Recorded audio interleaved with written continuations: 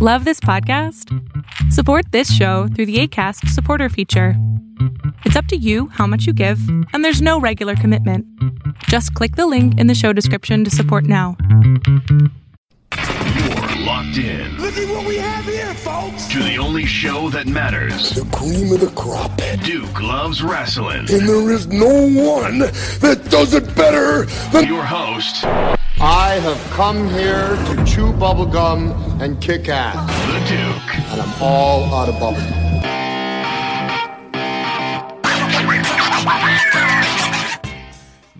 Siren the Voodoo Doll has been exciting, amazing, and sometimes crazy. I have actually had someone offer me their soul over Twitter. Can you believe that? I believe it, but I also believe that they're out of their mind because I can only imagine what kind of torture and crazy things that Siren the Voodoo Doll of Wild Superheroes would do with somebody's soul. Oh, no. I only exact pleasure from my fans. I only give them what they want. If you offer me your soul, I can tell you that it's in good hands. Well, I don't know, because what we saw this season here, season 2 of Wild Superheroes, Siren the Voodoo Doll and Holidead took the soul of Princess Aussie. And I'm telling you, I was completely thrown for a loop, because one minute she's under your spell, and the next minute she seems like she's fine, and then she's under the spell again. What was going on with that whole trio there, and why were you playing games with her? Aussie offered her soul to achieve something better. I took her soul in my hands, and I birthed something greater. And y'all will see that in season 3. Siren the Voodoo Doll was on more episodes than even Wild Superheroes champion at the time, Tessa Blanchard. What do you attribute that to, the fact that you were on TV that often? I mean, there may have only been maybe 1 or 2 episodes where Siren the Voodoo Doll didn't have some kind of involvement. Was this some kind of spell that you cast on David McLane and the folks that operate Wild Superheroes, or what was that all about? There was no spell. David McLane knew what he was getting into when he booked me. David McLane knew the spider that is Siren the Voodoo Doll. David McLane let me weave my web, and he let me have what I wanted, and I wanted Aussie. Siren the Voodoo Doll, as everybody knows out there who's ever followed along the Duke Loves Wrestling Twitter page and what have you, you terrify me, because I'm afraid of voodoo. I'm afraid of what they would consider the black magic or what have you there. So I want to make sure I don't want any problems here. But I want to talk to your alter ego. I want to talk to Nina Monet, as we know her on the indie wrestling scene, one of the top stars, somebody who's really blazed the path of glory on the indie scene for the past 8 years going on here. Where is Nina Monet? And Nina, if you can hear me in there, how does it feel to have these multiple personalities? Do you ever get confused? Hold on. Let me see if I can summon her. Nina. Hey, Duke. Nina Monet. Okay, well, see that, folks? We have a Sybil on the line here. Nina Monet. First of all, I just asked a general question here. How are you doing with all these multiple personalities that are going on inside that head there? They're the same personality, to be honest. One has evolved into the other. And I appreciate the evolution. That's all you can do in this life. Evolve or die out like a dinosaur, so. Well, you definitely are far from a dinosaur, that's for sure. And it's really, really cool knowing that, nearly 8 short years ago, you got your start in the professional wrestling business.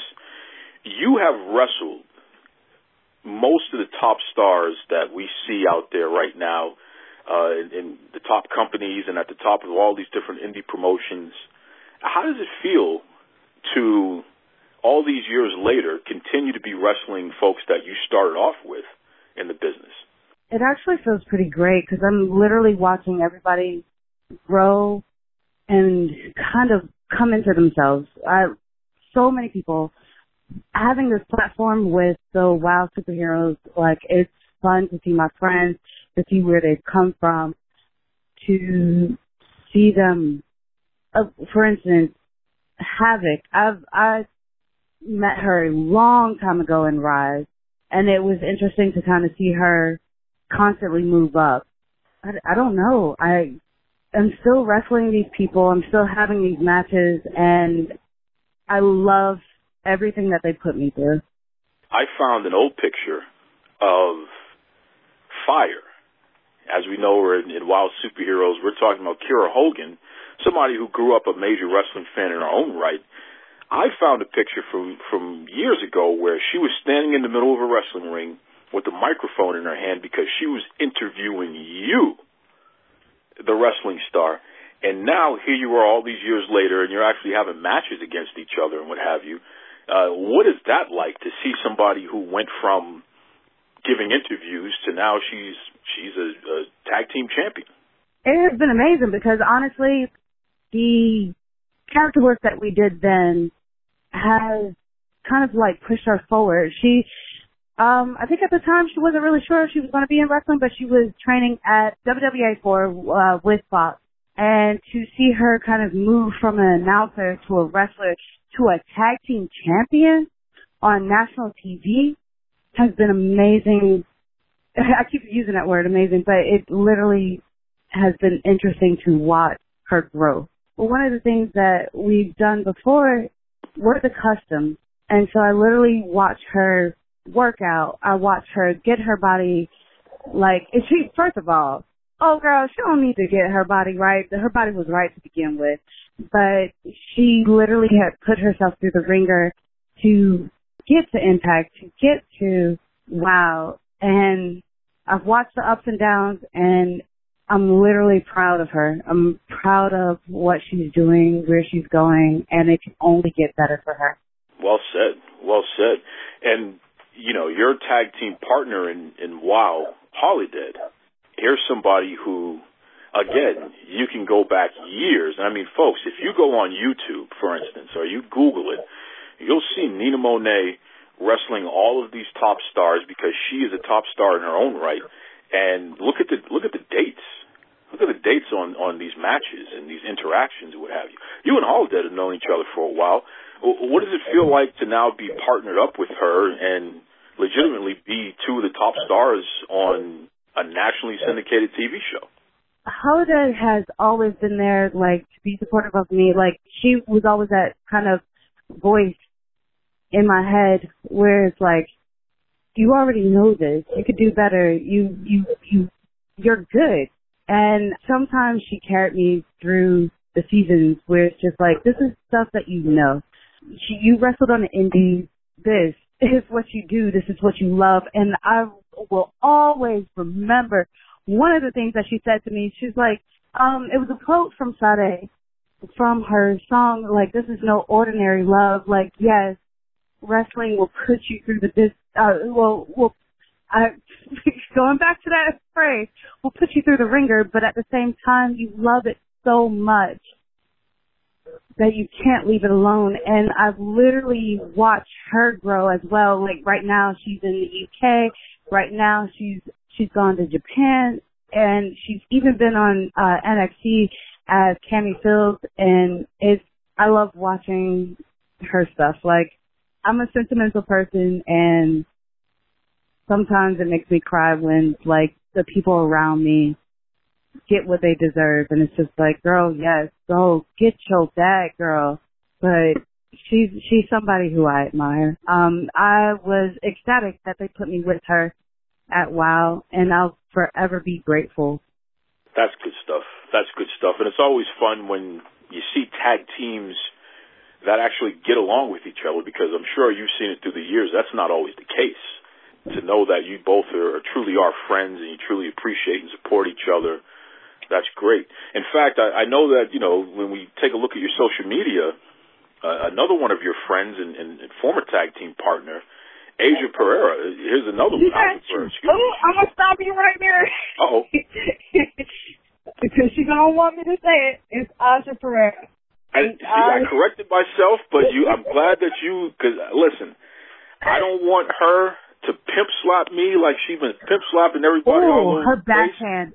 Yes, her backhand is severe. As being somebody who's been on the receiving end of that, it is severe. We went to Mexico together, twice actually. Let me tell you about that. In Mexico, they will try you. And when they see that you can hang, they'll respect you. It was great having somebody to come home to talk about our situation, how we're going to handle this, da-da-da-da-da, sabada. I will be forever grateful to Aja for that experience in Mexico. We actually did not get the tag belt. We fought hard for them. I actually ended up in a hair versus hair match and unfortunately lost and got all of my hair shaven off. Thank God for genetics, because my head does not look weird when it gets shaved. And she was there to hold my hand as I got my hair shaved. Appreciate Aja for opening that door. Shout out to Aja Pereira. Please don't backhand me. I apologize. I know I'm not the first or the last. And then she might dance on it after she backhands me. She's something. But you both made a great tag team with each other, and I remember that. Again, folks, go to YouTube, Nina Monet. You can check it out. Really, really great. That's another thing that I appreciate about you is that your career is pretty well documented out there. I don't know if it was on purpose or just luck of the draw, but... Luck of the draw. Also, warning, if you do go on YouTube, I curse like a sailor. Just that's the thing. Look, it's in Mexico, and nobody... They got with it. I was a cursor, so... I was actually born in New Jersey, but I am South Carolinian through and through, Geechee soul. Okay. Talk to us about this. When you say Geechee, talk to us about this, because we're talking about a culture and a history that goes back deep. Give us some information from your family perspective in terms of being Geechee. Geechee is basically culture that was developed when we came to the to the Carolinas. It is relative to Haitian, which is why I understood that culture, and it was something that was natural to me. Geechee is basically a form of working roots.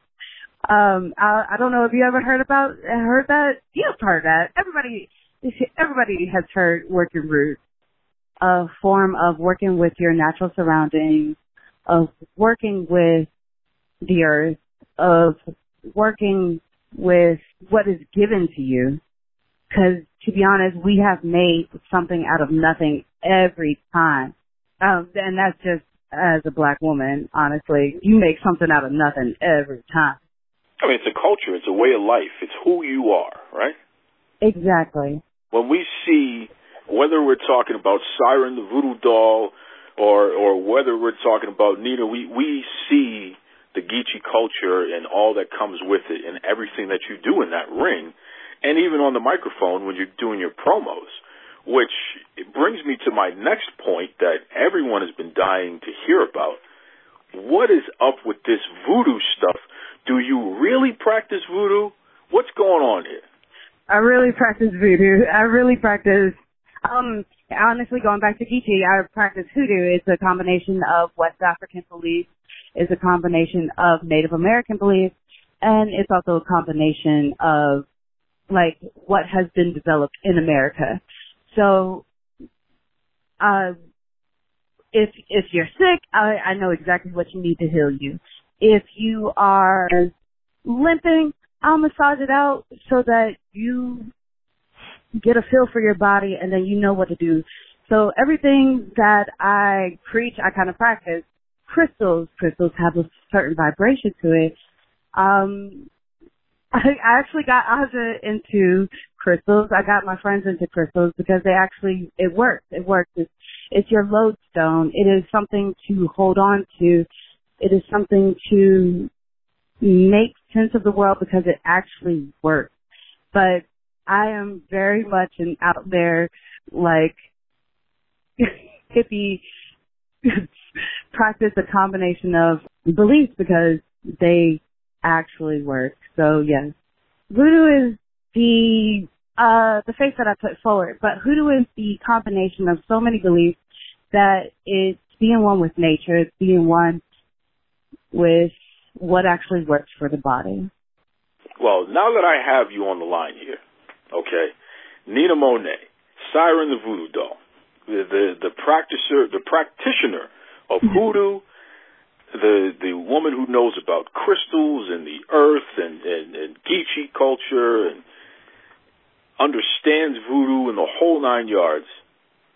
I'm a 12/12 baby. That's my birthday, December 12th. And we know we just had the last full moon of the year. Of the decade. Yes. Of the decade, exactly. Do you have any kind of advice or any kind of insight on people like myself who were born on 12/12 and have all of this kind of energy around us? Mm-hmm. That you're absolutely lucky. 12/12 is crazy. But 12/12 in this particular time, this previous time, is just like 12/12 this past time has been kind of a thing of letting go of your past and honestly, like, understanding who you are. Going forward, let everything come to you. Let money come to you. It has been an extraordinary year for a lot of people, but this is your time. This is an upcoming decade. It's intention. It's who you want to be, what you want to be, what can you do. And that's for a lot of people. But for you in particular, you got to have the last full moon of the decade on your birthday. And everybody who listens to the show, you folks know there, I have to show off. I can't just do things, okay? I got to have the last full moon. I got to have a birthday and the day that I was born be the same number. That's right. If we're going to do it, we got to do it big. And that's why we have Nina Monet, a.k.a. Siren the Voodoo Doll, Wild Superheroes. That's why we have her on the show, because we do it big. We do it big.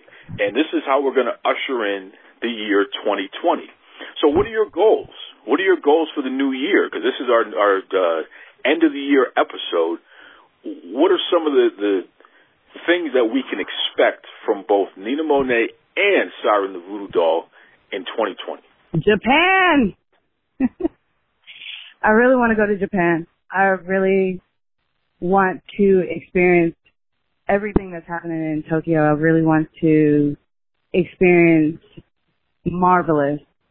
God, I want to experience Marvelous. I really want to get there and really bang it out. But I also really want to go to UK, just figure out their wrestling, because I'm a stiff person. I'm not even going to lie. I will not hurt you, but I will stiff you. And that is something that I have admired about UK wrestling for the longest. And Japan, too. It's just like, that is where I'm supposed to be. I am looking forward to that. I am looking forward to another season of WoW. I am looking forward to even wrestling in Georgia, because wherever I go, I'm going to bang it out. Those are some big goals there. So basically, wherever you are around the world, I know you've been watching Siren the Voodoo Doll on Wild Superheroes. You may be familiar with Nina Monet, especially if you're up to date on your YouTube wrestling watching, which a lot of you are on. She's really been in all the major top indie promotions, especially the women's wrestling focused promotions, what have you. You could possibly see her in your country. If you're in the UK, if you're in Japan, so anybody who's a booker, or if you know any bookers, come on. Get up in those DMs. Let Siren the Voodoo Doll, a.k.a. Nina Monet, let her know that you want her to be on your tour. Bring her in. Make that happen. That's right. That's right. In fact, what is your social media? Let everybody know what your social media is. Wow_voodoo. My Instagram is NegroDama02. And also you can find me at Monet_Nina on Twitter. So one of the greatest things in WoW Superheroes history happened at the end of season 2, and I want to get your take on it real quick. Tessa Blanchard was defeated by the woman that she has been ducking and hiding from, the woman that's been chasing her all season long, even going back to season 1. We're talking about the unstoppable force, the amazing, amazing superhero in her own right, the Beast. How do you feel about the Beast being the WoW Superheroes champion? And especially, we're talking about a black woman who is 100% herself on international TV, and she is the face of WoW Superheroes. She is the face of a pro wrestling company. What do you think about that, Sarah? I literally cried when she got that belt. I literally cried because it was so... To have that recognition, to have that black woman in power was amazing. I love Tessa. Don't get me wrong. I love Tessa. She is amazing in her own right, and I keep using that word because these women are amazing. Tessa could pull a match out of anybody, but Beast, oh my gosh, she went there. She grabbed that title because it belonged to her. She was that black woman, the first black woman to win a belt in WoW. I cannot expound upon how much that made me feel good inside, and I know it made our little girls feel good inside. And it's just to have that woman who is strong, who has muscles, who has been through everything in life. She is a wonderful stunt model. And for her to come in and be able to do all of that, to push herself, it lets others know that they can push themselves and they can be great. That's right. Listen, before I let you go, I got a question for you. And again, you're somebody who, you're on national, really international television with WoW Superheroes on Access TV, and you have been on TV. You're definitely one of the more frequent faces on the TV show. How does it feel to be a black woman being presented on TV in such a strong and positive light? You're allowed to be yourself and do what you do best. And knowing that so many people from around the world, especially young people, are able to turn their TV on, 8 p.m. Eastern Standard Time, and they can see somebody that looks like them be this mega star. And because of that, they can believe that maybe one day they can do that too. How does it feel to be in such an important position? Yeah, it kind of makes you feel like Spider-Man, you know. With great power comes great responsibility. I forever want to be a positive influence to girls around me. I had a little girl come up to me, and in the middle of me wrestling with a man in Macon, Georgia, she created a doll, and she gave it to me, and it was like one of the most heartwarming moments that I've had.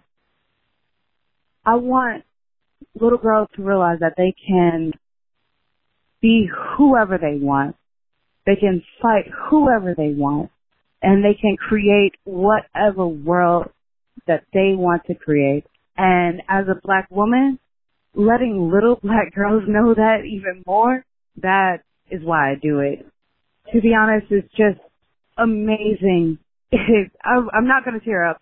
It's just amazing to see our little girls like grow up to be these amazing women, to do whatever they want. I also teach, so it's amazing to watch these little black girls like, oh, I'm an amazing painter, then I'm going to do that, and not to feel any kind of limit or to feel like they're being held back. And I am so grateful to be a part of that movement to push these girls forward. Merry Christmas and welcome back to the Duke Loves Wrestling podcast. That's right, Jack. I'm telling you right now, it is Christmas Day, and I can't think of a better way to start off the show than with a fantastic interview with Siren the Voodoo Doll. You know, that's what they call her in WoW Superheroes, a.k.a. Nina Monet on the indie scene. What a fantastic person, or I should say people. There's a split personality thing going on there. I really appreciated speaking to Siren, a.k.a. Nina. Just really, really sharp. Has a lot of information, a lot of love for others, and most importantly, a talented person who needs to be reminded of how talented she is, because she really is just a fantastic wrestler and an even better human being. So shout out to Nina Monet, a.k.a. Siren the Voodoo Doll from WoW Superheroes. Listen, folks, Santa Claus just left. I'm going to be up front and tell you right now, I didn't get any coal in my stocking this year.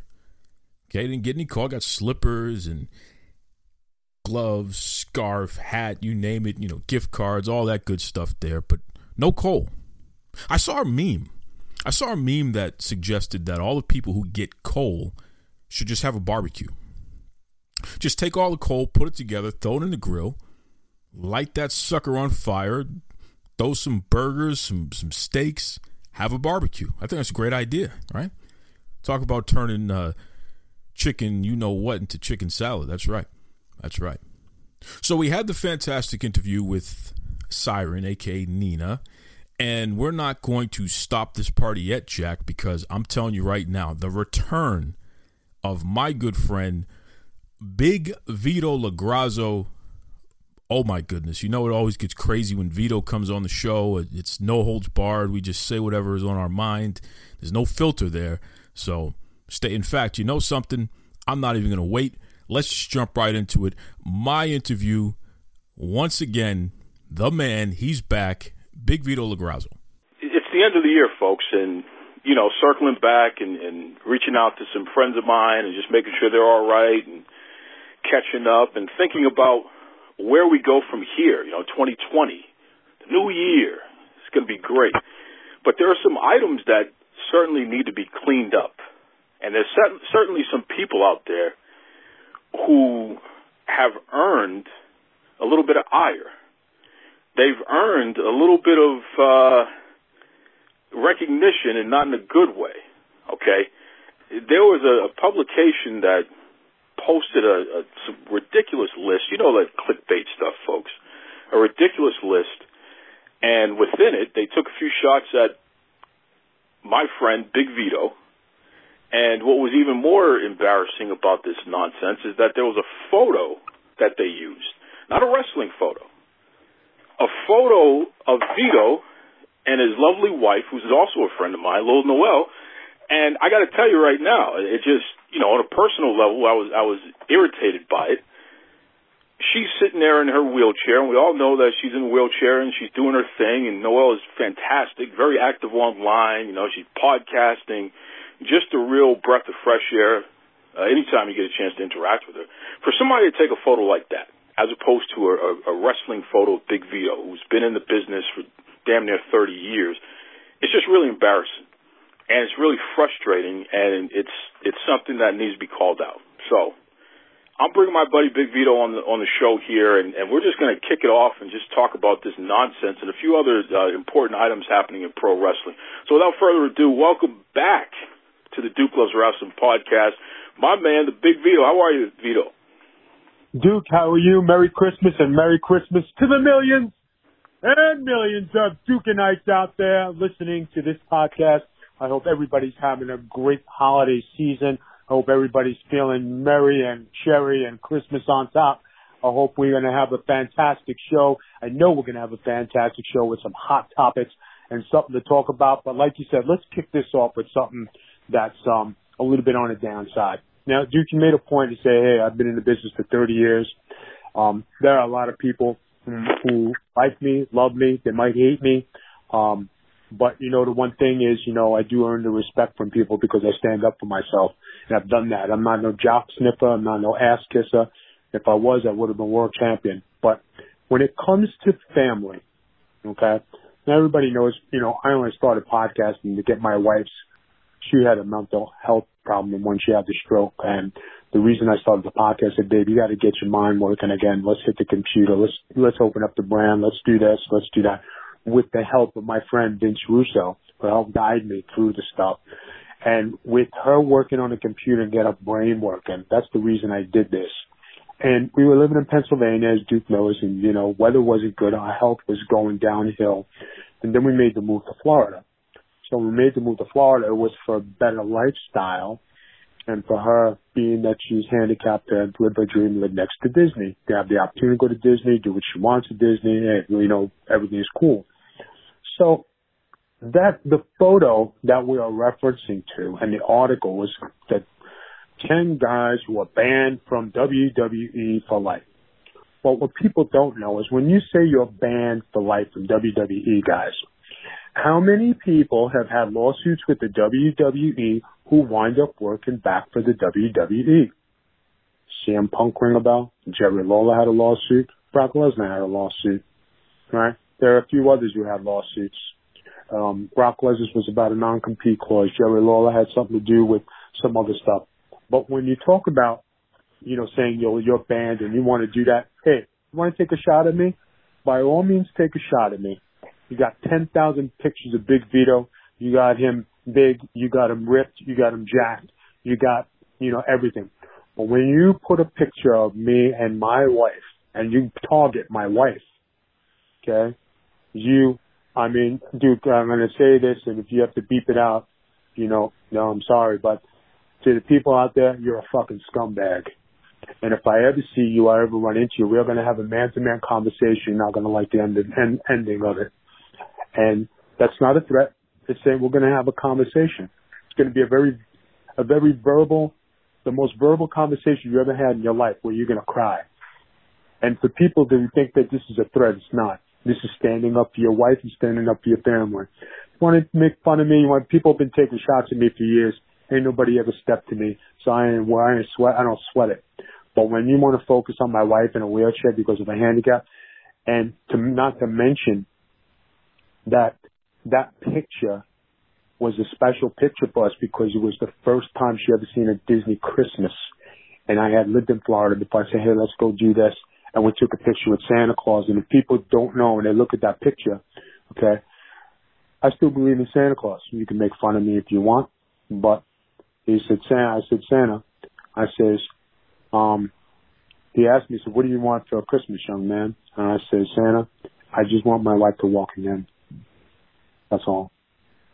So for you to take that picture and make that reference and be a fucking jerk off, okay, you deserve 50 slaps in the teeth. And you deserve diarrhea for the rest of your life. Because that was my Christmas wish last year. So with the good graces of God, her health has gotten better to where she can live a more normal life. But for people like you who want to make an item of a picture so you can get some dirt sheet, you know, views and get my attention, you got my attention. So now we're good. So did you get the attention of every other scribe, dirt sheet writer, everybody out there? And may I tell you that a lot of people might not like my views on things. That's fine, but they all respect me and they don't take cheap shots at my family. Because when you do that, and if I ever see you, then we're going to have a discussion. Go ahead, Duke. I think you could elaborate on that now.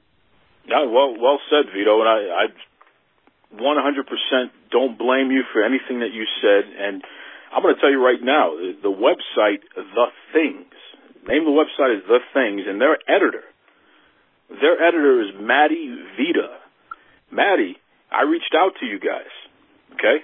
You guys need to get back in touch with me. And we need to talk about that ridiculous picture, and you're going to take it down because it's embarrassing, and we really need to review what's being posted on that website for this reason. If you even read the content, at least the wrestling content, it's all just conjecture and inaccuracies being presented as some kind of fact, which is embarrassing. So the knucklehead who wrote it, I'm not even going to say his name, but Matty Vito, you need to get in touch with me. Okay? We're going to take that picture down, and you need to review what's going on your site, managing editor, and show a little decency, a little class there. It's a garbage website if that's the kind of stuff you're posting, especially when you're targeting somebody who is disabled. I really don't understand that. It doesn't make any sense. So, no, Vito, I'm with you 100%, man. It pissed me off personally, so I'm glad that give you this time to just express yourself on that. And I even did it in a nice manner. I didn't even yell or scream. I'm pretty proud of myself. And let me tell you, nobody wants a pissed off Big Vito. That's not a pretty sight. That's for damn sure. Good point. That I got to tell you that nighttime NyQuil I'm taking at night works. Keeps me calm until the middle of the afternoon. Uh-oh. Speaking of keeping me calm here, listen, we've had a hell of a 2019 in the wrestling world. Let's switch speeds here. Okay, there's just been all kinds of crazy stuff going on.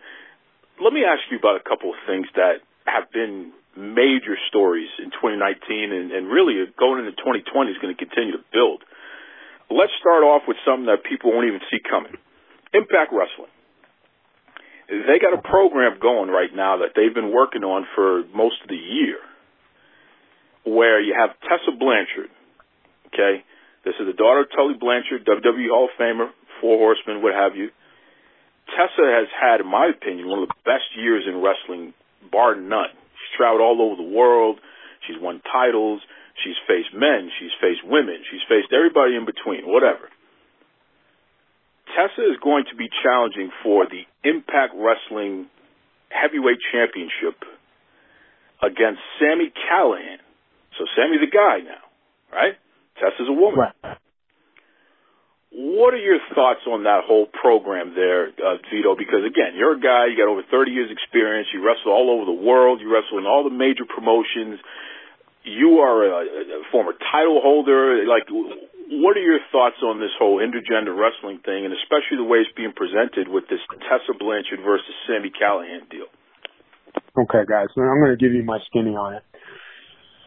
I'm from the old school, and and you talk about guys, me watching guys, the biggest, the meanest guys in the world. You talk about a Stan Hansen in Japan, talk about a Scott Norton in Japan, talk about a Terry Funk, talk about the original Sheik with a sword, a Kendo Nagasaki, a Johnny Rods, Bad News Allen. You talk about some real badass guys, and Haku, the Warlord, the Barbarian, Legion of Doom. All right, now I'm just giving you a few names, right? I'll even put Sid in there, okay, as an imposing figure, and I'm not, neglecting anybody. I'm just making some point. When you have those imposing figures and you're a guy and you're wrestling against these guys, you're like, okay, I got to be on top of my game because my manhood is here, and you're not gonna cry. You're gonna go in there and fight. You're gonna go and take. When you're inexperienced and you're saying, okay, what's gonna happen? You being a tough guy, all right. There's some tough guys there. You know what I mean? But then once you have the wrestling experience behind you, and you know how to handle yourself in a wrestling professional manner, then it evens out the ball field. Okay. Now, guys against girls, you talk about the famous wrestlers, women wrestlers like a Fabulous Moolah who was tough, a Luna Vachon who was tough. A Sherry Martel who was tough, a Medusa who was tough. Now, when you talk about, I'll even throw Chyna in there because she was an imposing woman figure, okay? You got to say what's believable and what's not believable. When you talk about a Fabulous Moolah and her great career, would you say she should have wrestled Bruno for the title? No, a little bit far-fetched, right? Because we come from an era where men don't hit women. I know that's passé, it's old, but it is a fact. And, domestic violence, is a place in today's society where if you even breathe on a woman the wrong way, she's going to jail. And you see all the lawsuits today on women, if they're grabbed, if they're touched, if they're this, if they're that, they're going to jail. It's a lawsuit. It's a big criminal thing. Okay?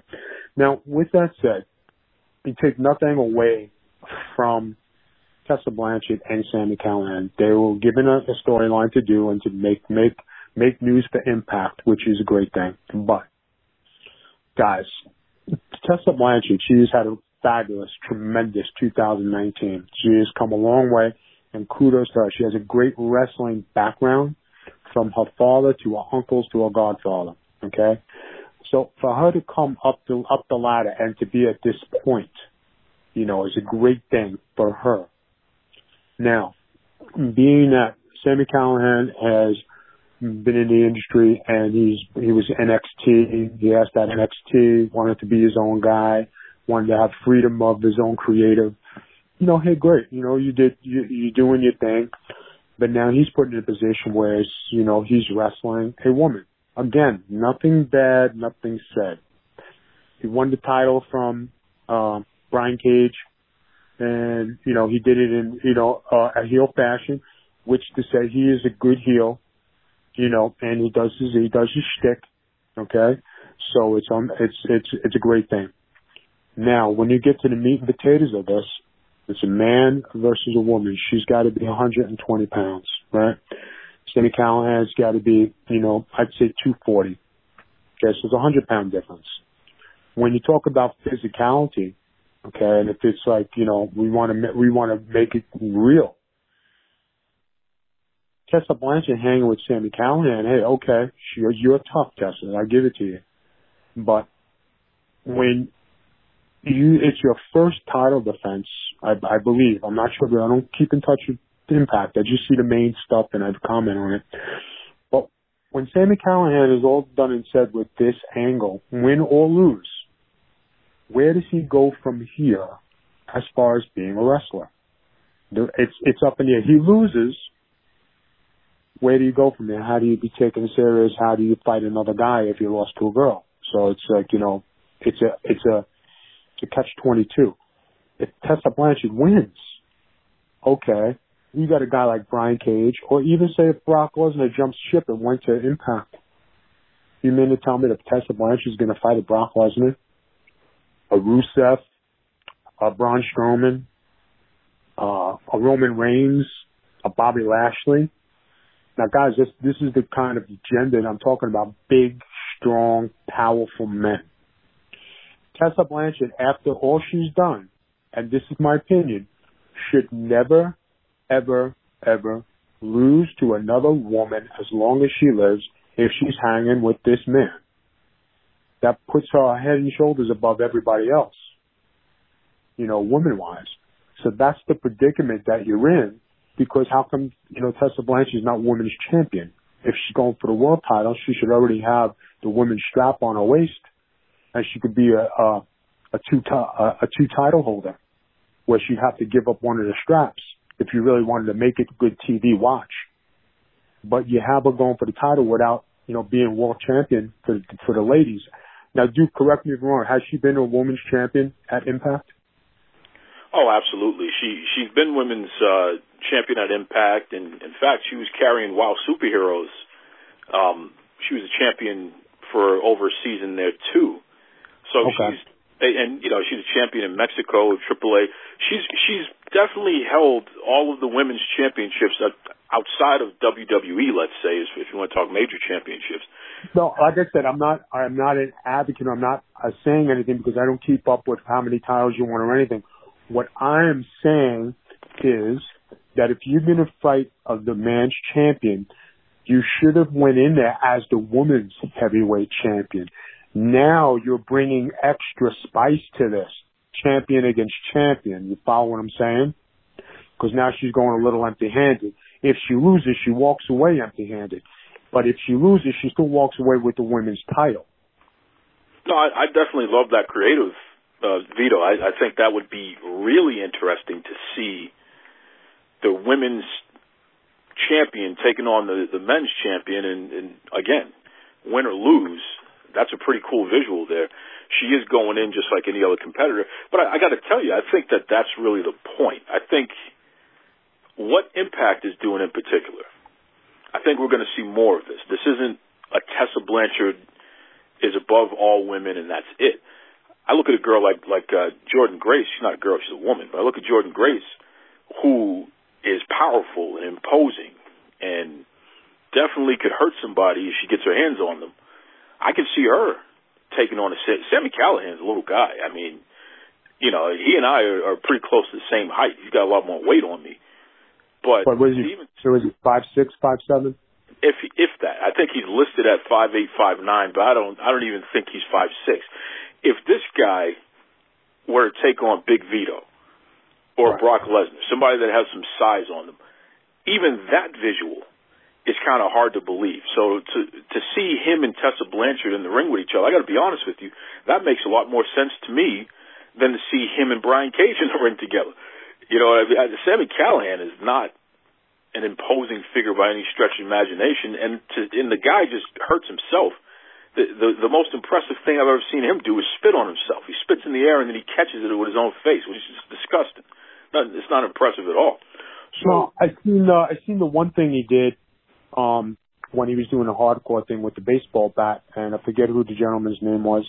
Eddie Edwards. He blasted Eddie Edwards in the face with a live bat. With a live bat. The guy's face. So I saw that one, and I was like, oh my God! In all the years of ECW with New Jack and all those guys, never hurt. We've never heard anybody like that. No, but never seen it before. Like you said, right? Now, could it be that Sami Callihan is a transition champion? Well, he's got to be. He's got to be put in that spot because no matter what, he's so unbelievable anyway, and he's so forgettable anyway that if he loses to Tessa Blanchard, it's not going to be the end of the world, as opposed to a Bobby Lashley, a Brock Lesnar, a Roman Reigns losing to Tessa Blanchard. That would actually be a bigger deal. It would be unbelievable. That's just like, I'll give you an instance. That's just like when Stephanie McMahon was in there wrestling against her father, and Stephanie had to fight Brock and all those guys. Remember during the Attitude Era when Stephanie was in the ring and taking bumps and she getting beat up, and she actually had a wrestling match with Vince, and they were hitting each other and doing that. You don't want to see that, and especially at that high level from a father-daughter, let alone a stranger. Here's what I'll say to that, the sentiment. First and foremost, and this is for everybody, all right? So listen up, folks, because we're going to make this clear once and for all.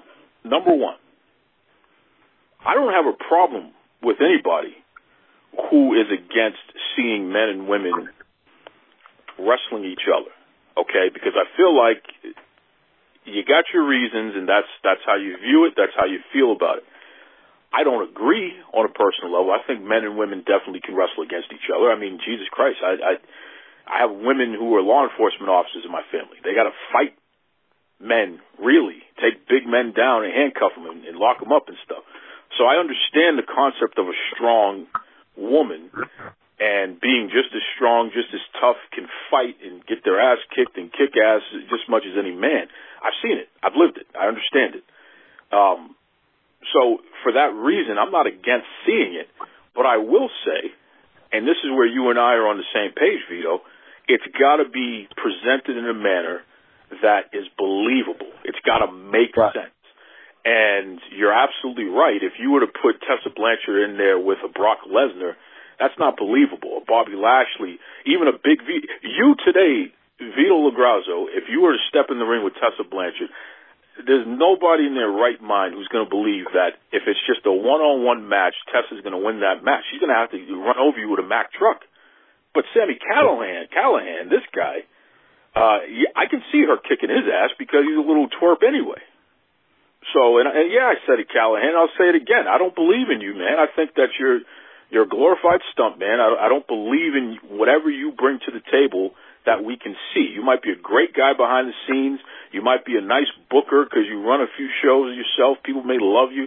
I'm telling you right now, when I see you on the television screen in any wrestling promotion, Sami Callihan, I don't believe. I believe her over you 10 times a day and twice on Sunday. I'm just telling you right now. This guy, I'm surprised they put the belt on him, so he's got to be a transitional champion. Long story short, Vito, because there's no way in hell you would put a belt on a guy like that and expect him to carry your company. He's embarrassing. No, you're right. That's a good point. But let's end this as congratulations to both of them. I hope Impact is successful and may the best man or woman win. And let's hope for the best. Tessa Blanchard, if you can't beat Sami Callihan, then I don't know what to say about you going forward. I don't think you can beat anybody. And I've seen you beat a lot of great people, so you better beat that guy.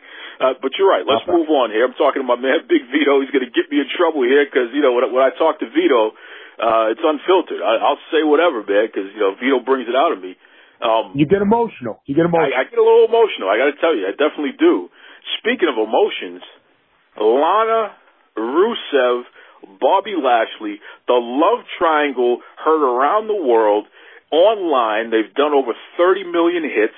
It legitimately, now listen to this, Vito, just based on the online streaming figures alone, it is the most profitable angle in the WWE, and for the year 2019, solely based on the amount of money that they've gotten from all the people going online and watching every single week, every single time they do something. And ironically, it has very little to do with pro wrestling. Right. It's just a soap opera type of deal there. So I got to ask my man, Big Vito, what do you think of that angle? Do you agree with how it's been built? Is there a way to improve upon it? Overall, what are your thoughts on the Lana, Rusev, Bobby Lashley love triangle? I think it is horrible and unrealistic. I'm going to give you my reason why. When you're married, some things are sacred. And when you go home at night, your wife comes first, you put her first, your wife is your trophy, your wife is supposed to be your partner, your best friend. So you wrestle together and you're working for a company together. Both of you making money, right? And you travel, say if you work on the same brand, hey, bonus. You work on separate brands, say, time away, makes the heart grow fonder, whatever it is, what it is. But when you exploit your marriage on TV and you have another man kissing on your woman, and holding your woman and touching a woman in very peculiar places, and seeing your woman naked, there's got to come a point where you got to draw a line somewhere. And, I think as a husband and a man, there are some things you just don't do for TV, no matter how much they're going to pay you. Now, I think some of the stuff that they've done is unrealistic and unbelievable, and I think it's, for TV purposes, it hasn't been good. It's horrible to watch. The promos, there've been some blips. But, they've gone to, Rusev's gotten his ass kicked, gotten big, he tapped Bobby, blah, blah, blah. But at the end of the day, what people seem to forget is, you know what? They still go back to the same house. They're still living in the same neighborhood. They're still seen by people. Do you know that the concept of people, what they think of, her, being that this is an interracial social media agenda today, and times are different, and things for Rusev and things for her, and people have something to say, and everybody's open-minded about their verbiage and how they describe people. Well, would anybody ever think about that, how it affects people after wrestling or in their personal life? I'm going to give you the two best scenarios for the pop of the year, and I hope WWE is listening. On one, I hope that they get to the altar and they're going to do their vows and there's an interruption and somebody comes walking down the aisle and Bobby Lashley turns out to be gay and it was just a front. Talk about shock value, you talk about trending, that would be the number one trending thing all around the world. You want to make news? Let's make news. If they were going to postpone this wedding and have them go into different things and add a couple of weeks to it, I would say you'd find Bobby Lashley with a bunch of bills in his hand and Rusev walking along. Hey man, what's the matter? Bobby Lashley just, yo man, you don't understand. I got all these bills and she's driving me crazy. My credit cards are one. Yo man, I totally understand. That's why I enjoy my life now. I'm much richer for it. So Bobby and Rusev walk off, and there's Rusev having a time of his life, 2 women, 3 women parties. Bobby joins in, and all of a sudden, Lana's out in the street. Listen, Lana, this worked out good, but I kind of like Rusev's lifestyle. I got to go. So then you have a possible monster tag team in Rusev and Bobby Lashley fighting for the tag team titles, with Lana on the outside trying to recruit tag teams, and she's being the heel manager a la Vicky Guerrero, and her bringing tag teams to the table to beat them, and these guys are unbeatable. There's my take on it. I got to tell you, Vito, I got to give you credit with the fact that you definitely, your mind for the business is still there. I mean, there's no two ways about it. Especially that second.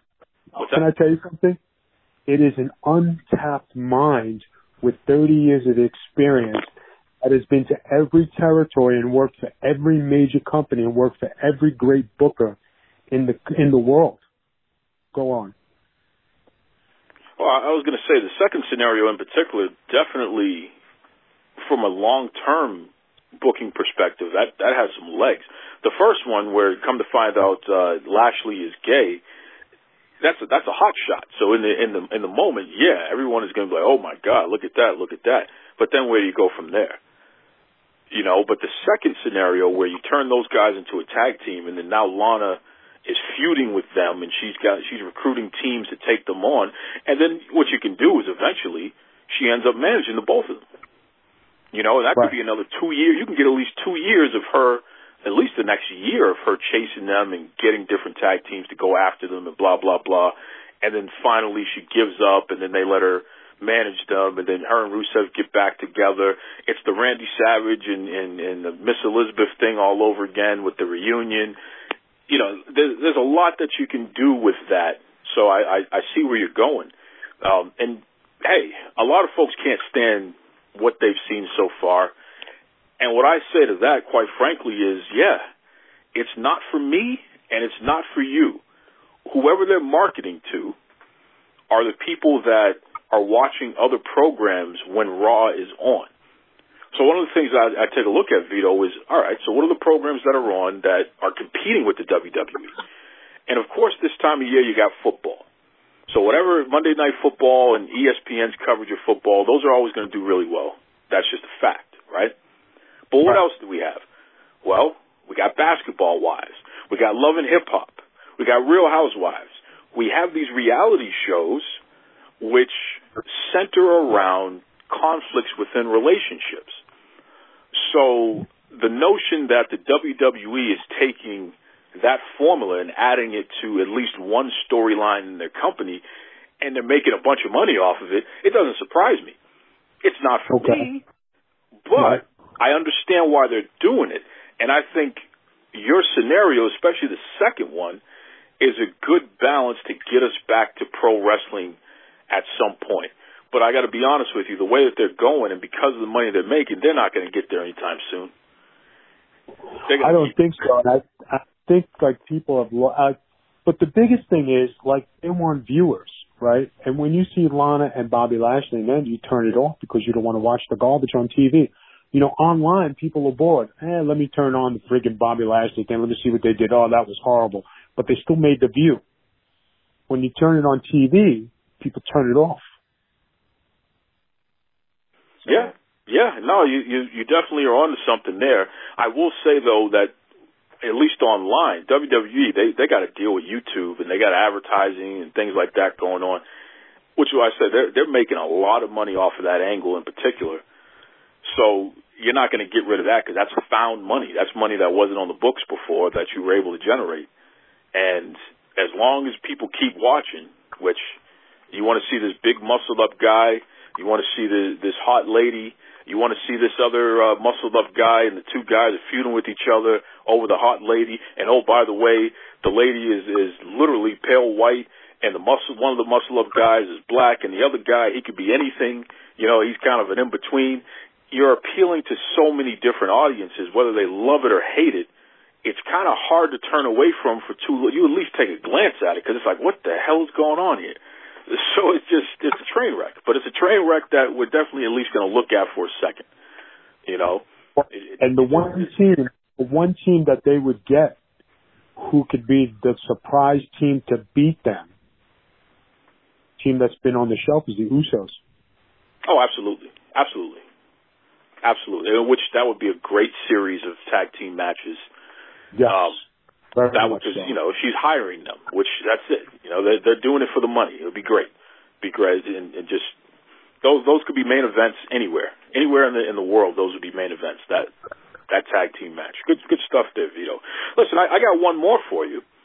Switching speeds here, and really it's been the biggest story of 2019. All Elite Wrestling, they were put together by the son of a multi-billionaire, Tony Khan. His father, Shad Khan, he owns the Jacksonville Jaguars, and he owns Fulham FC, which is a soccer club up there in England. He was an auto parts guy, and he managed to make just a fortune. Now he's into sports and stuff like that. So they build this wrestling promotion, and immediately they hire a bunch of wrestlers and make them executive vice presidents, whatever the hell that means.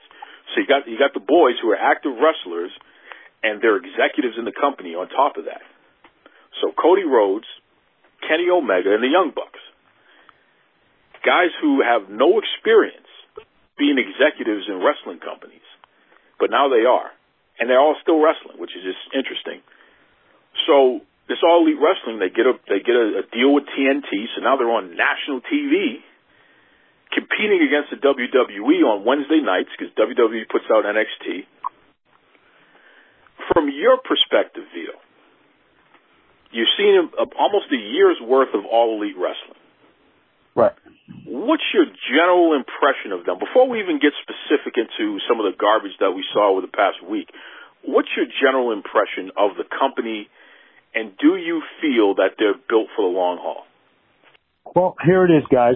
For years, everybody wanted an alternative and wanted, a company to compete with the WWE. So with nothing in the can and only going on house shows, you had a gentleman. I'm not going to use the word money mark and all that. I'm going to just say a gentleman who was an investor in AEW who decided to put this on the market. House shows, okay, you're investing. It's a tax write-off. But now you're talking about TV with nothing in the can, nothing to promote. You're talking about one major star, Chris Jericho. And I mean that wholeheartedly. Now I'm looking at this as from the other side, guys. I'm not talking about being a wrestler or anything. You have one major star who has major TV, who's been a world champion, Chris Jericho. Okay? A lot of great things, a lot of exposure, a lot of great entrepreneurship that he has possessed to make his way through wrestling with and without WWE. When you talk about the second tier stars, talking about Kenny Omega, the Young Bucks, okay? When you're talking about guys, now this is just the beginning, guys, okay? I'll get to the other people. When you're talking about guys who did not make it to the top of the realm in WWE after 5 and 6 different gimmick changes in Cody Rhodes, he hooks up with it, he goes on the independents, he gets to do his thing. Mostly because his name is Cody Rhodes, and exclamation point Rhodes. I'm not saying anything about his wrestling. I'm just talking about name value, right? And eventually you have to wrestle. So I'm saying on the Rhodes name, he's gotten these opportunities outside the WWE. Not to say that in the WWE you didn't have opportunities, because you did have quite a few opportunities to be world champion and to make it, and you did not accomplish it. You were lost in the shuffle, and the times you were up there with the main guys. You just didn't produce. So now you're on a smaller scale, and then you add the rest of the talent. Now, you added Jon Moxley, who was released, and he's a star, and he had star power. So you got Moxley, you have Jericho, you have Jack Swagger, he's a former world champion, okay? Then you have all this unseen talent who never had major TV exposure. Kenny Omega is a great international star. The Young Bucks are great, independent stars. A lot of the guys on there, are guys who have never been on the major TV network, and the guys who have never had that major TV exposure were never groomed for TV. There's a big difference in going on TV and being groomed. When you're groomed, that means you're ready. When you're ungroomed and you're going on there and you flop and you have blips and you have bloopers, maybe you weren't ready. The psychology that they're using is very independent. Flip, flip, flip, run, run, run, flip, flip, flip, run, run, flip, flop, boom, flump, flump. where do you sell? Where do you do? Everything is a high impact, high move that everybody's diving over the rope in every match. So there's nobody who grabs a hold, nobody who works as a stout wrestler to say, okay, I'm going to change the complex of my match, grab a hold and do stuff like that. Kenny Omega is a, great, transition wrestler, and he was accomplished in Japan, world champion in Japan, and kudos to him. But when you talk about all the other guys who've been there, they're relatively unknowns, trying to make a name in the wrestling industry. Everybody's main goal in life is to make it as a WWE superstar, whether you're in AEW or not. One day AEW might close and you're going to say, what's the next thing for me? You want to go to WWE because that's where you want to go. That's where the big fish are. That's where the big money is. That's where the most exposure you will ever have in your life will ever be. Because it isn't on Impact. It isn't in the NWA. It isn't in MLB. It isn't on any other local wrestling company. Because when you talk about major companies, WWE, then you talk about, AEW. Now, not without saying, NXT is their developmental company who has been brought into light and giving a TV show, right? But they have been groomed and been doing TVs for years down there, and now they've been giving a chance to be their own brand. They're on a smaller scale in a smaller studio, and I'm not saying studio or arena, where they do have a bunch of people where it looks jam-packed every week, and the people are into this. It's like a cult following, just like ECW. So to those fans of NXT, when they get out there, they're able to fill the 15,000 seat stadium, the Barclays Center. They go overseas and they fill out because this is a brand. This is something that's been in the can. This is something that has been brought upon us slowly. And many guys who are wrestling on the main roster today have come from NXT because back in 2005, when FCW was branded, they had the idea, we're tired of using WCW guys and everybody from their other companies. We want to make our own stars. That's why we opened up our own developmental in Ohio Valley and in Deep South. And that's what the concept was, to make their own stars. And then from those places, you got Randy Orton, you got John Cena, you got Brock Lesnar, you got Batista. You have quite a few other names to come through there. But you talk about the guys who came through, that's the concept of NXT. Now, with the competition, when it comes to competition, WWE was a little scared they're going to lose their fan base, so they sent the main roster to NXT after the first week because it was, they didn't want to lose. So now that the ratings switch has switched and you have the main roster guys showing up, people are watching NXT to see who's going to show up next from the main roster. Maybe The Rock will show up. Maybe Brock Lesnar will show up. Maybe Cena will make an appearance. Maybe Batista. You don't know because they bring in random stars from the main roster to compete at the NXT level. When it comes to AEW, what they have on TV is what they have. They don't have the influx of stars.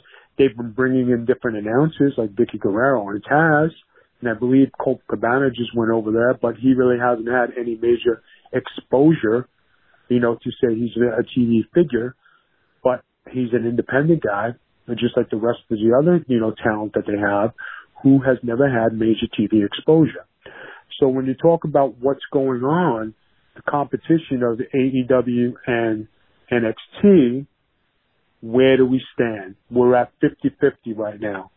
And now with that said, you go ahead and give your view on it. I look at AEW, and I've been saying it from the beginning. I feel like the only way to view them, honestly, is what they are. And it's something that they don't even want to admit to. They're a startup. They're a brand new company, just starting off, trying to figure things out. And as a result of that, especially when you have people in positions that aren't used to being in leadership positions and decision-making positions, at least not on that scale, there's a lot of failure. There's a lot of things that they're getting wrong, which is okay because that's how you learn. What I am frustrated with AEW is the fact that they market a lot of stuff that they don't completely deliver on. I'll give you a prime example, Vito. They said that they were going to take women's wrestling seriously and that they were going to pay women equally and they were going to treat women equally and all this other nonsense here. And if you deliver on those things, that would have been the greatest thing since sliced bread. Can you imagine a wrestling company where the women are getting featured and paid, most importantly, paid as much as the men? That would be incredible, right? Well, guess what? Mm-hmm. They weren't able to deliver on that. And you know why they weren't able to deliver on that? Because they never thought about the fact that somebody would actually expect them to do the very thing they said they were going to do. If Big Vito says to me, Duke, come down to the restaurant. I know this great place. They serve the best veal parmesan you ever have in your life. If I go down to the restaurant and they serve me burgers, after a while, I'm going to start asking questions here. Where the hell is the veal parmesan at? You know? Right. So they never gave us the veal parmesan. They never actually, I mean, Jesus Christ, Vito, if you see more than one women's match on AEW Dynamite, then it's a great week because it's very rare that they could even show more than one women's match. Not because they don't have women to do it, because they're not committed to it. Right? No. I'm going to give you the answer. And this might not be the most, popular answer in the room, but I just think that, like I just said before, these ladies who listen to AEW are ungroomed. They don't have the experience to be on TV, and it's not very good wrestling. But here's my issue with that, and I don't disagree with you. Here's my issue with that, though, Vito. You start a brand new company. You got a multi-billionaire who has all this money to throw around, right? You have an entire industry, an entire world of athletes. You have some experienced people who allegedly are supposed to be good at what they do, pro wrestling. You mean to tell me for an entire year, and however many months before that, when you were tossing around, kicking around this idea, trying to figure out how to put this together, you mean to tell me you couldn't find any women to hire, to put on TV, to give decent matches when you have the WWE with women in the friggin' main event, when you have Wild Superheroes that's an all-women's promotion, all it is women, and they're on national TV. You got women out there who can wrestle, Vito. The problem is AEW decided that they didn't want to hire those women because then they would actually have to pay them. They would actually have to pay these women and feature them, which is clearly not something that they were interested in doing, because if they were, then they would have done it. So it's embarrassing what they've done. It is, but you hit a point in the beginning of what we talked about. You mentioned the CEOs and the vice presidents and the corporates, right? And the one thing that ruined WCW was when the boys ran the Asylum. And right now, the boys run the Asylum at AEW, and you see the ramifications because Cody's got to be in an angle. The Young Bucks got to be in an angle. Omega's got to be in an angle. Jericho is in his own angle. That's what the Inner Circle is. It's supposed to be, a mocking of the rest of the front office.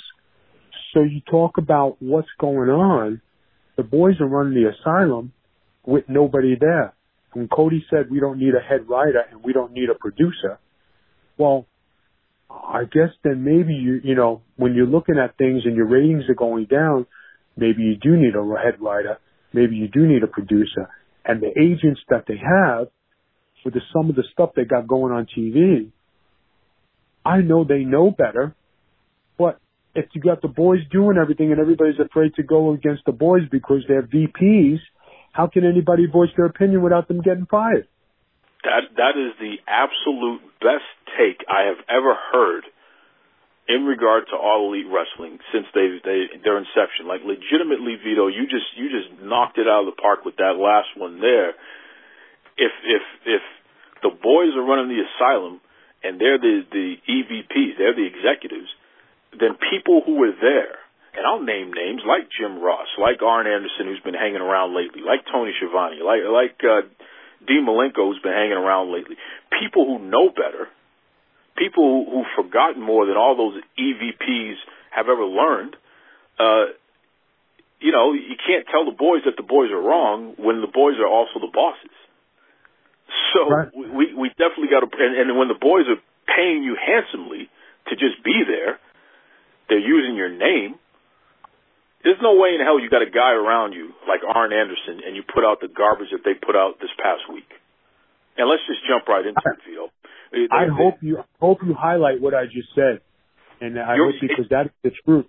Put it in bright lights. It was perfect. It literally is the perfect soundbite, and it absolutely captures what All Elite Wrestling is and what the main problem is in that place. And let's expand upon that. This past week, it's their last episode of the year. So this is the last thing that we're going to see for the next couple of weeks from them. Okay.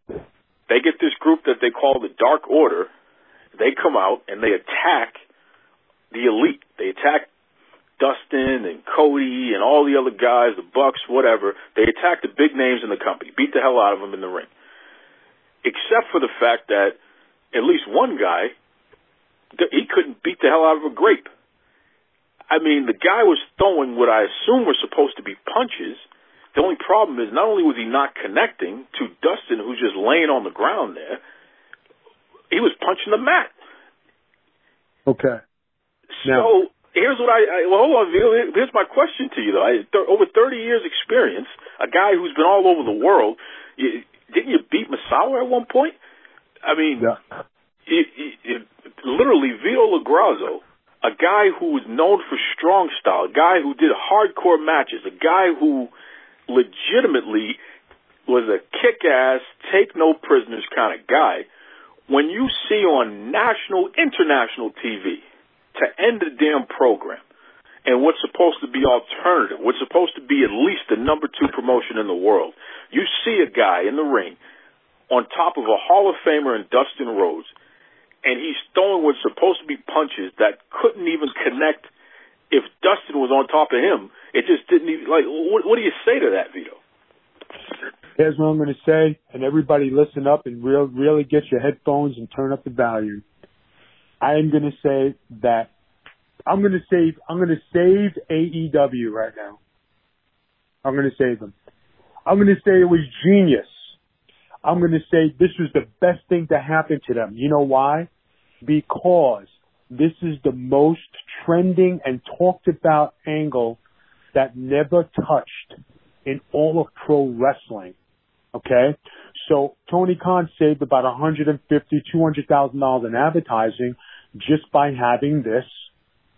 So that's one way to take it. I just saved them some dignity right there.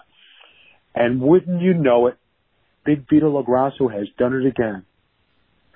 This angle in that clip, wouldn't you think that there's going to be a heel turn, and who better than Dustin Rhodes to join the Elite and join the Bubbly than for him to turn on his own brother for a guy not even touching him and selling on national TV for the question to be asked when he comes, hey, Dustin, what were you doing on the bottom of there?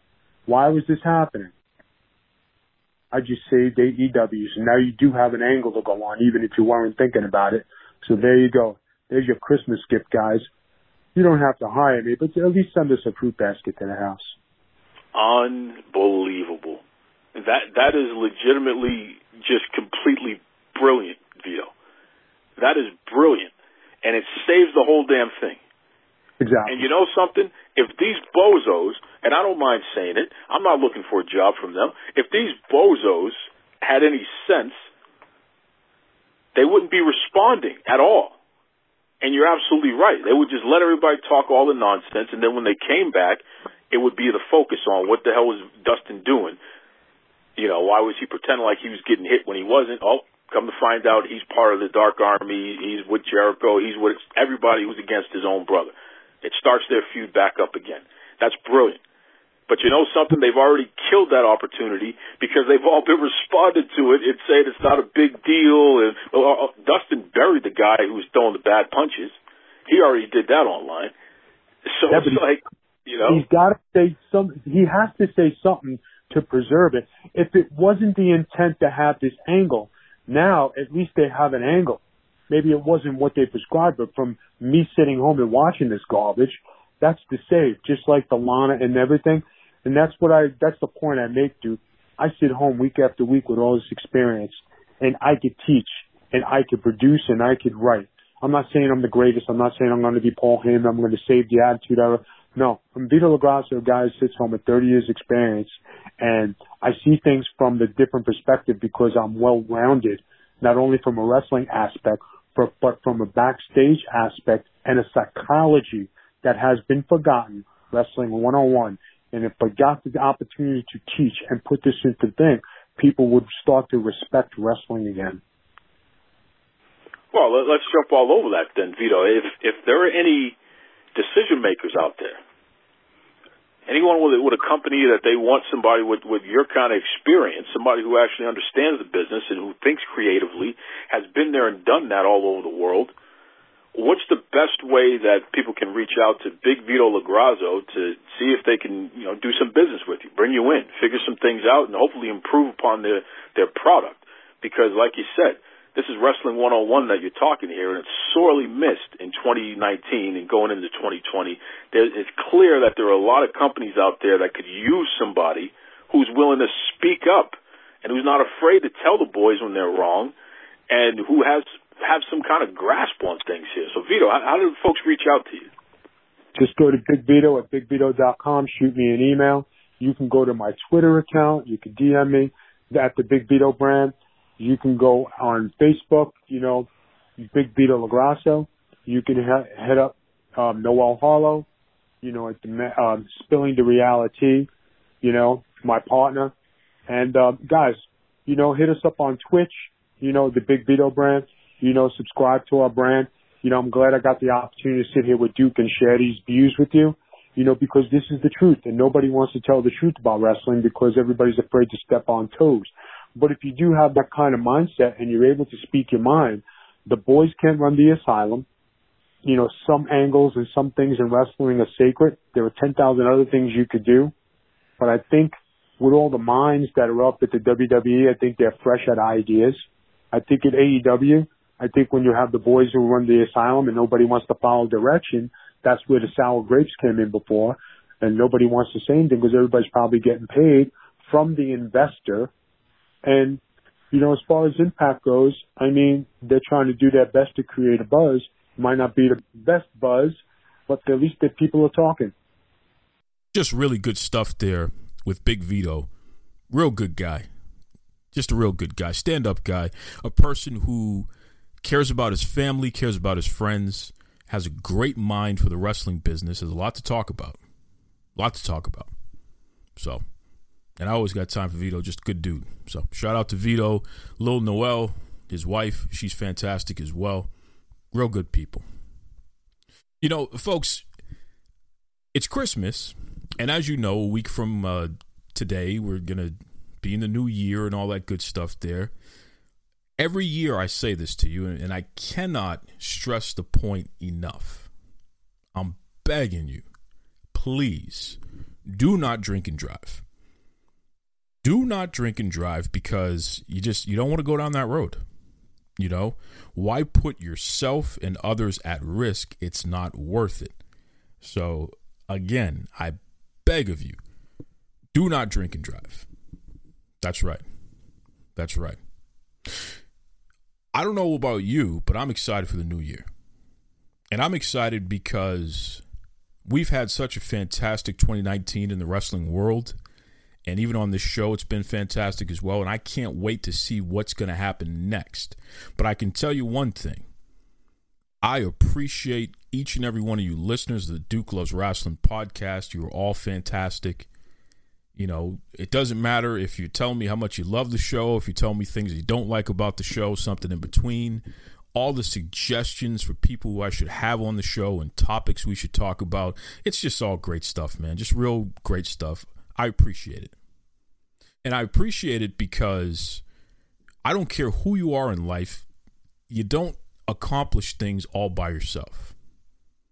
There has to be some kind of assistance, some kind of help, some kind of suggestion that helps keep you on the right path towards your goals. So again, just the fact that all of you folks out there, the interactions on social media, you know that I work tirelessly to pump out information and to respond to all of you as much as I can. I'll debate anybody, but at the end of the day, it's all love, it's all respect, man. And we can build from that foundation. And we certainly have these last 4 years going on here, and we're going to keep that going, that's for sure. That's right. So again, please be kind to yourselves, be kind to others, be careful out there.